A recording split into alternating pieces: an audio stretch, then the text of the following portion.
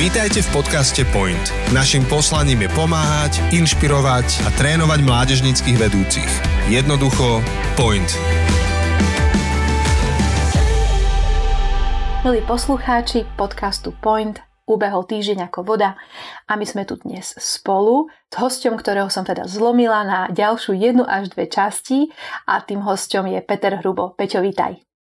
Ďakujem veľmi pekne, ahojte. Peťo, ďakujem, že si teda súhlasil, že budeš s nami opäť.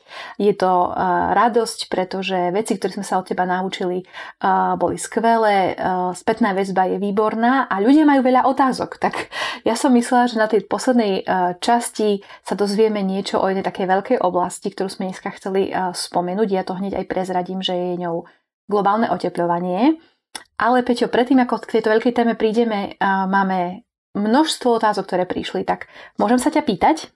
No výborne, tak negarantujem, že odpoviem ako mám, alebo správne, ale pokúsim sa čo najlepšie reagovať. Poď. Super. Dobre, Peťo. Prvá otázka je otázka, na ktorú si myslím, že sme z časti už aj odpovedali, ale nečudujem sa, že prišla znova, pretože predpokladám, že našimi poslucháčmi nie sú práve ľudia, ktorí by boli ľudia, ktorí šíria hoaxy, takí hoaxery na slovo vzatí, ale skôr sú to asi ľudia, ktorí sa s nimi stretávajú a ktorí sú nahnevaní alebo sa možno cítia bezmocne. A čo by si poradil takým ľuďom, našim poslucháčom, ktorí sa cítia naozaj že frustrovaní, ale chcú zostať v tom boji za pravdu proti klamstvám a hoaxom? Asi to má dve také stránky. Mám taký pocit, že Jedna tá cesta je, že žiť takým súcitom voči tým, ktorí povedzme aj toto publikujú. Samozrejme, ak sú to ľudia, ktorí sú tvorcovia hoaxov, tak to je ešte väčšia komplikácia. Ak sú to tí, ktorí iba to zdieľajú ďalej, tak to asi treba trošku nejaký taký nadhľad. To sa môže stať. Vlastne všetci máme takú tendenciu nevidieť realitu úplne tak, ako naozaj je. A to je vrátanie aj mňa samého a mnohých iných, ktorí sú oveľa vzdelanejší než ja. A žiaľ je to tak. No, čo poradiť ľuďom? Možno keď máme väčší nadhľad v danej nejakej oblasti a vieme, že toto je naozaj hoax a nie je to niečo, čo je hodné alebo čo by malo ísť ďalej, tak by bolo skvelé robiť nejakú takú osvetu. Tá osveta ale súvisí s tým, že my sami sme zorientovaní a niečo o tom vieme. Svet je príliš zložitý a nie je to jednoduché, ale a určite to vyžaduje, že nečítame iba z internetu, ale čítame knihy a že máme nejaký taký odstup od tej veci alebo nadhľad a že sme ľudia, ktorí nečítajú len články alebo nadpisy článkov a urobia si svoj názor, lebo však všetko už ostatné vieme. Ale ten nadhľad možno súvisí s tým, že vieme, kto je autor, kto je teda zdroj, že kto to zverejňuje, lebo to je veľmi dôležité, že či to je, že aký kredit má tá redakcia, či to je Denník N, či to je SME, alebo je to Postoj, alebo sú to Hlavné správy, alebo Zemavek. Toto nám hodne povie o tom, lebo to sa dá utvoriť postoj. Je to ako keď poznáme človeka, že môžeme čakať, že od daného človeka si, že čo povie, alebo do akej miery je to, čo povie, nejak smerodatné, či sa na to spoliehať alebo nie. Vlastne to je skúsenostná vec. A tiež je úplne skvelé vedieť, že kto je vlastníkom médií. A samozrejme, tam je ten problém konfliktu záujmov. A predsa nemôže vlastník médií, ktorý má nejaký svoj záujem a dlhodobo stále robí to, že tie médiá sú úplne nezávislé. Takže je dobré mať takýto tiež prehľad. Ideálne je samozrejme, keď redakcia je platená z tých príspevkov zákazníkov alebo čitateľov, čo hovorí o zdraví a vlastne toho, že ten článok asi bude taký, ako má byť.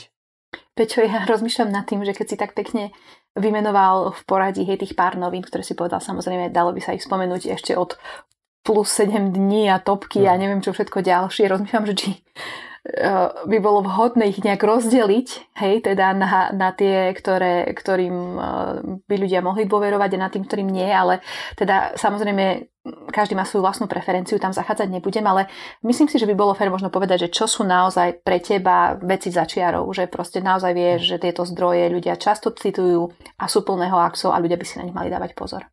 No, kľúčové je, to práve súvisí s tým kreditom toho, kto to napísal. Poznám ľudí, ktorí píšu do denníka N alebo SME, že ich poznám po mene. Už viem asi, čo môžem očakávať od ktorého, že akým spôsobom píše. A takisto, keď je tam meno, viem, kto je za tým.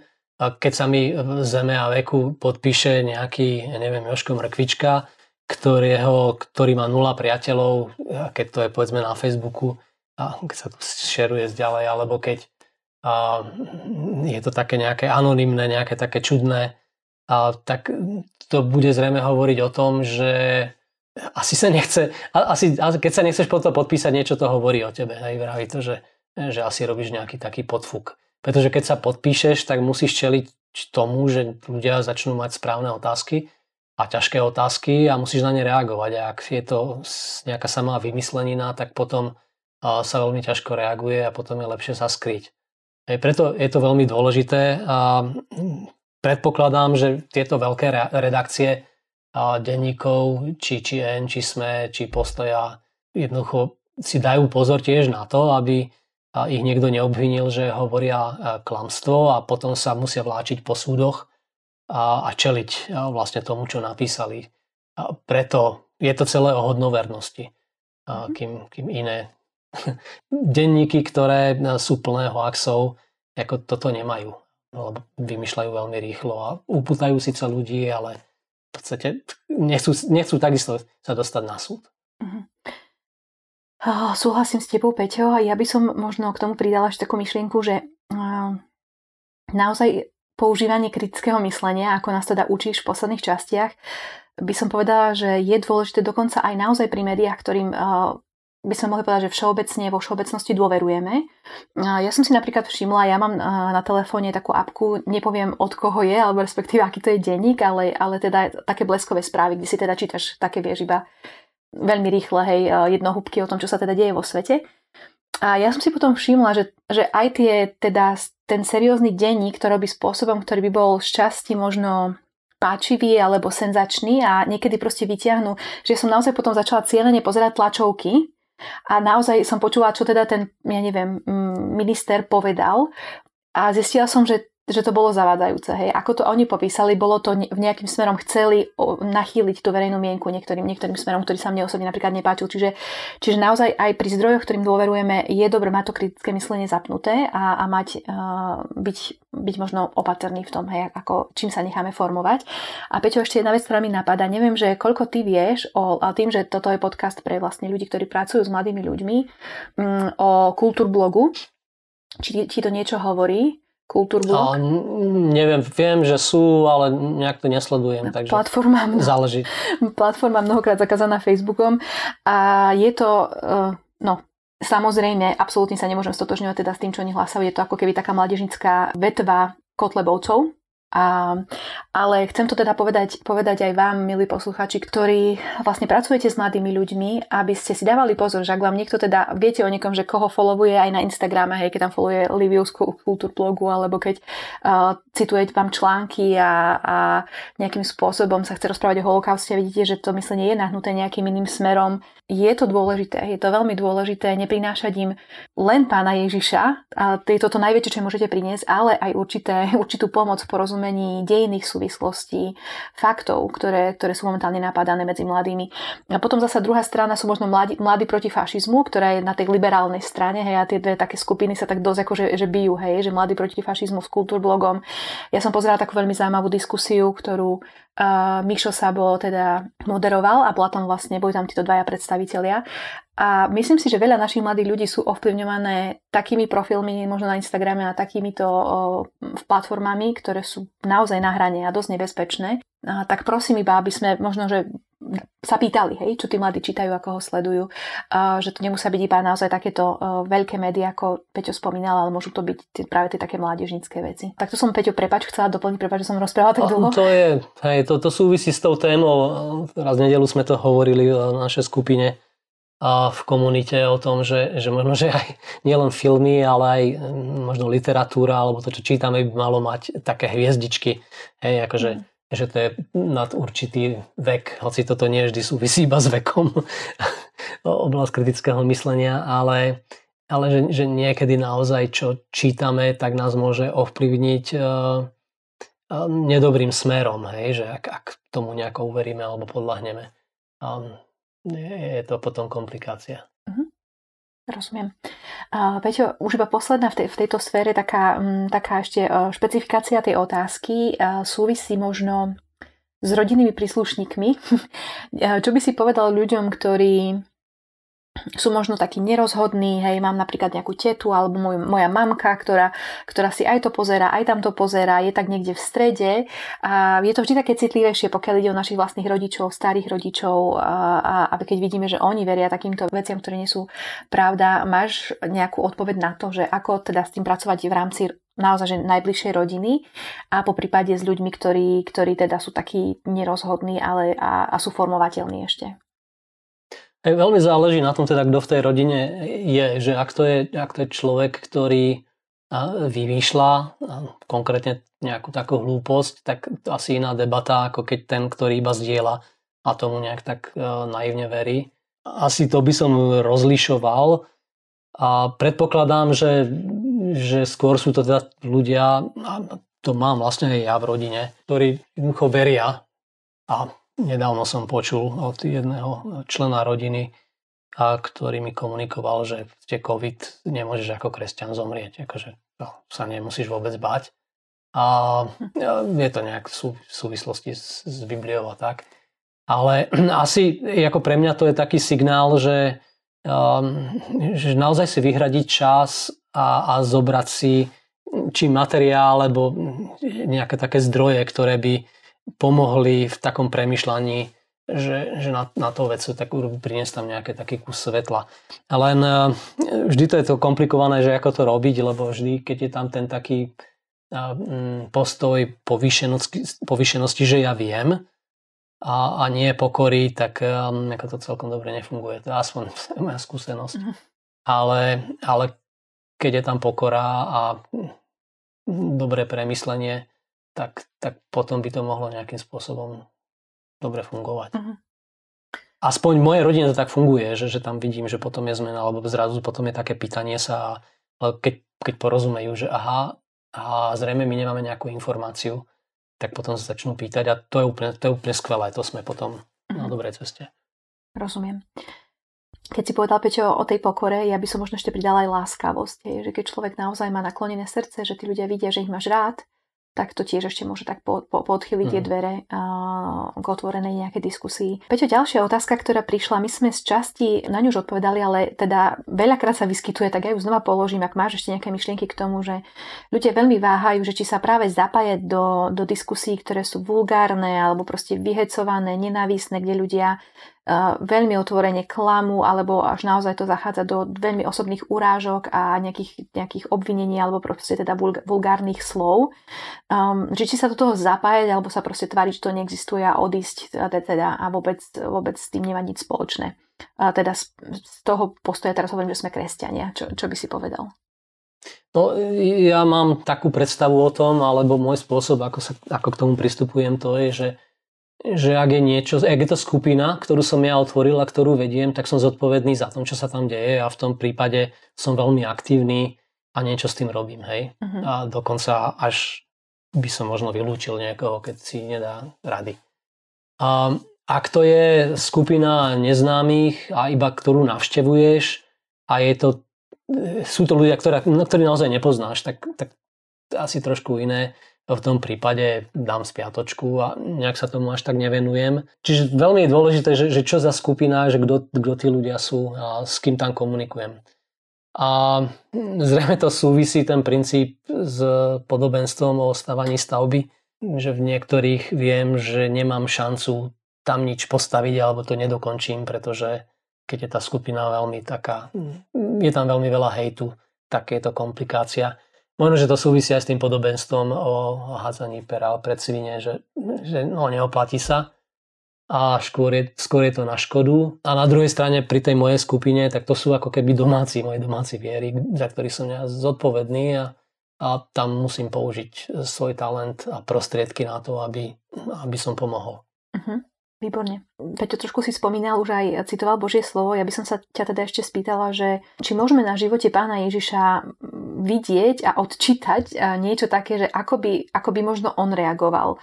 A teraz nemyslím možno úplne špecificky na hoaxy, ale na celkovú situáciu, na ten výsledok možno všetkých tých hoaxov a dezinformácií, a to je taká absolútne polarizovaná spoločnosť, ktorú nezažívame len my na Slovensku, ale deje sa to naozaj v krajinách okolo, v Poľsku, v Maďarsku, v Amerike, silné skupiny názorové oproti sebe, ľudia, ktorí sa nenávidia kvôli svojmu presvedčeniu, ak to môžem tak povedať.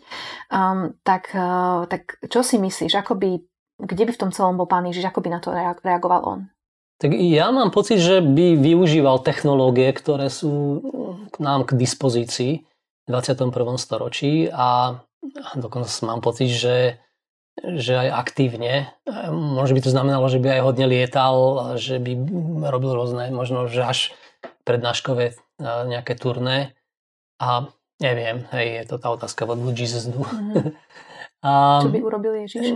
Či by bol skôr na Instagrame alebo na Facebooku. Určite by sa snažil získať a ovplyvniť ľudí, ktorí sú okolo neho. Či by to robil, určite by to robil cez malú skupinu. A ja myslím, že opäť by mal svojich 12 a 70 a potom tiež aj zástupy. Či by postoval povedzme nejaký zázrak na Facebooku, no nie som si istý, možno, že záleží v akej dobe.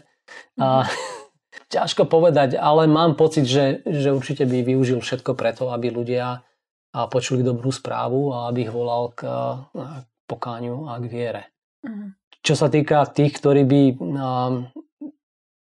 vymýšľali hoaxy, mám pocit, že by sa správal ako k farizejom a zákonníkom, kde bol veľmi nemilosrdne tvrdý a pravdivý.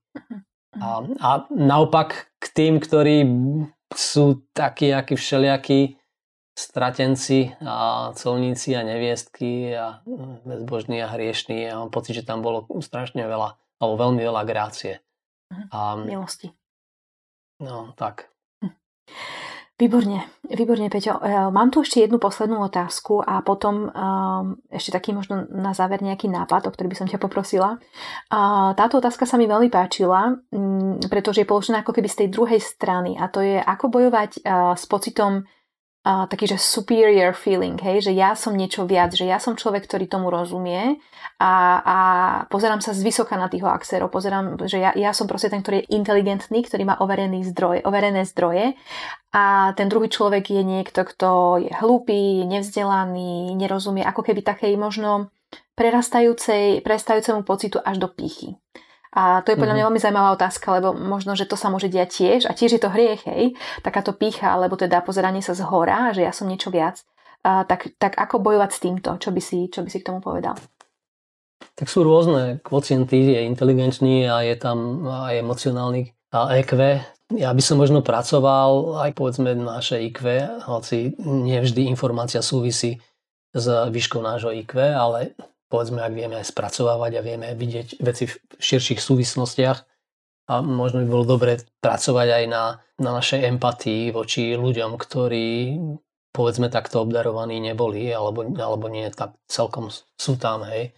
A tých je veľmi veľa a pravdou je, že ak niekto je na tom lepšie, lebo dostal väčší talent v oblasti kritického myslenia a možno aj v iných oblastiach, tak je veľmi rozumné byť za to vďačný a nepozerať sa alebo nebrať to, akože však to je ako samozrejmosť.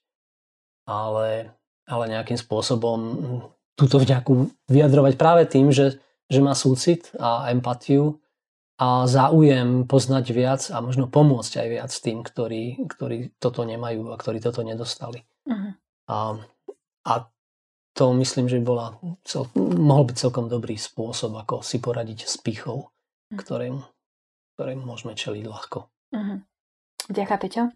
A keďže toto je podcast pre pracovníkov s mládežou a možno ľuďom, ktorí učeníkujú ďalších ľudí, sú v nejakej vedúcej pozícii v cirkvi, čo by si možno odporúčal v takom prevenčnom boji proti všetkým týmto veciam, o ktorých sme rozprávali, a zároveň takej pozitívnej veci, ako je kritické myslenie? Máš nejaký nápad na nejakú sériu tém, na mládež alebo na skupinku, ktorá by mohla pomôcť vzdelávať tých mladých ľudí, ktorá by ich mohla nejakým spôsobom formovať? Skús dať nejaký nápad. Čo mi takto narýchlo napadá, tak keď pozeráme na to, ako Pán Ježiš fungoval, tak je úplne udivujúce, koľko otázok dal. Že častokrát to vyučovanie bolo nielen cez nejaké príbehy a príklady a povedanie, že takto to je, ale cez po otázke, že nasledovala otázka a potom jeho ďalšia otázka. A toto by bolo úplne skvelé si urobiť možno takú teologickú mapu, to znamená taký nejaký prehľad z evanjelií, že ako Pán Ježiš učil cez otázky. A myslím, že by sme sa mohli veľmi veľa z toho naučiť, lebo jeho otázky vlastne rozširujú naše premýšľanie o živote a častokrát nie je ani až tak dôležitá odpoveď, ako správne položená otázka. A tak toto mi napadá. Možno nejaká iná zaujímavá časť by mohla byť, a to by mohla byť štúdia toho, že ako Pán Ježiš reagoval na útoky farizeov, keď oni útočili na jeho identitu a na to, kto je. A myslím, že to by nám veľmi pomohlo takisto v tom premýšľaní o živote a že čo sú správne otázky, ktoré teda odhalujú to, že kto kým je a aký je a čo je pôvod. Uh-huh. Možno tieto dve, neviem či ešte super. Niečo. Možno, že tá posledná by bola práve tá Kristova pokora, inkarnačná pokora ako ochrana pred pýchou a pýcha je opak neučenlivosti, lebo keď je človek pyšný, tak má už presvedčenie o tom, že je to takto a už to nezmení, ale není ochotný to meniť. Čiže pozerať sa tiež na Krista, že do akej miery on sa naozaj učil a ako bol pokorný. Rozumiem.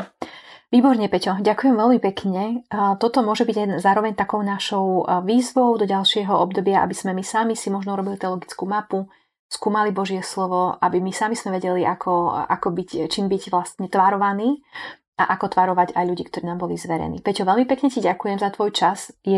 Dávno sa nám minul, ale teda chceli sme odpovedať na tieto otázky.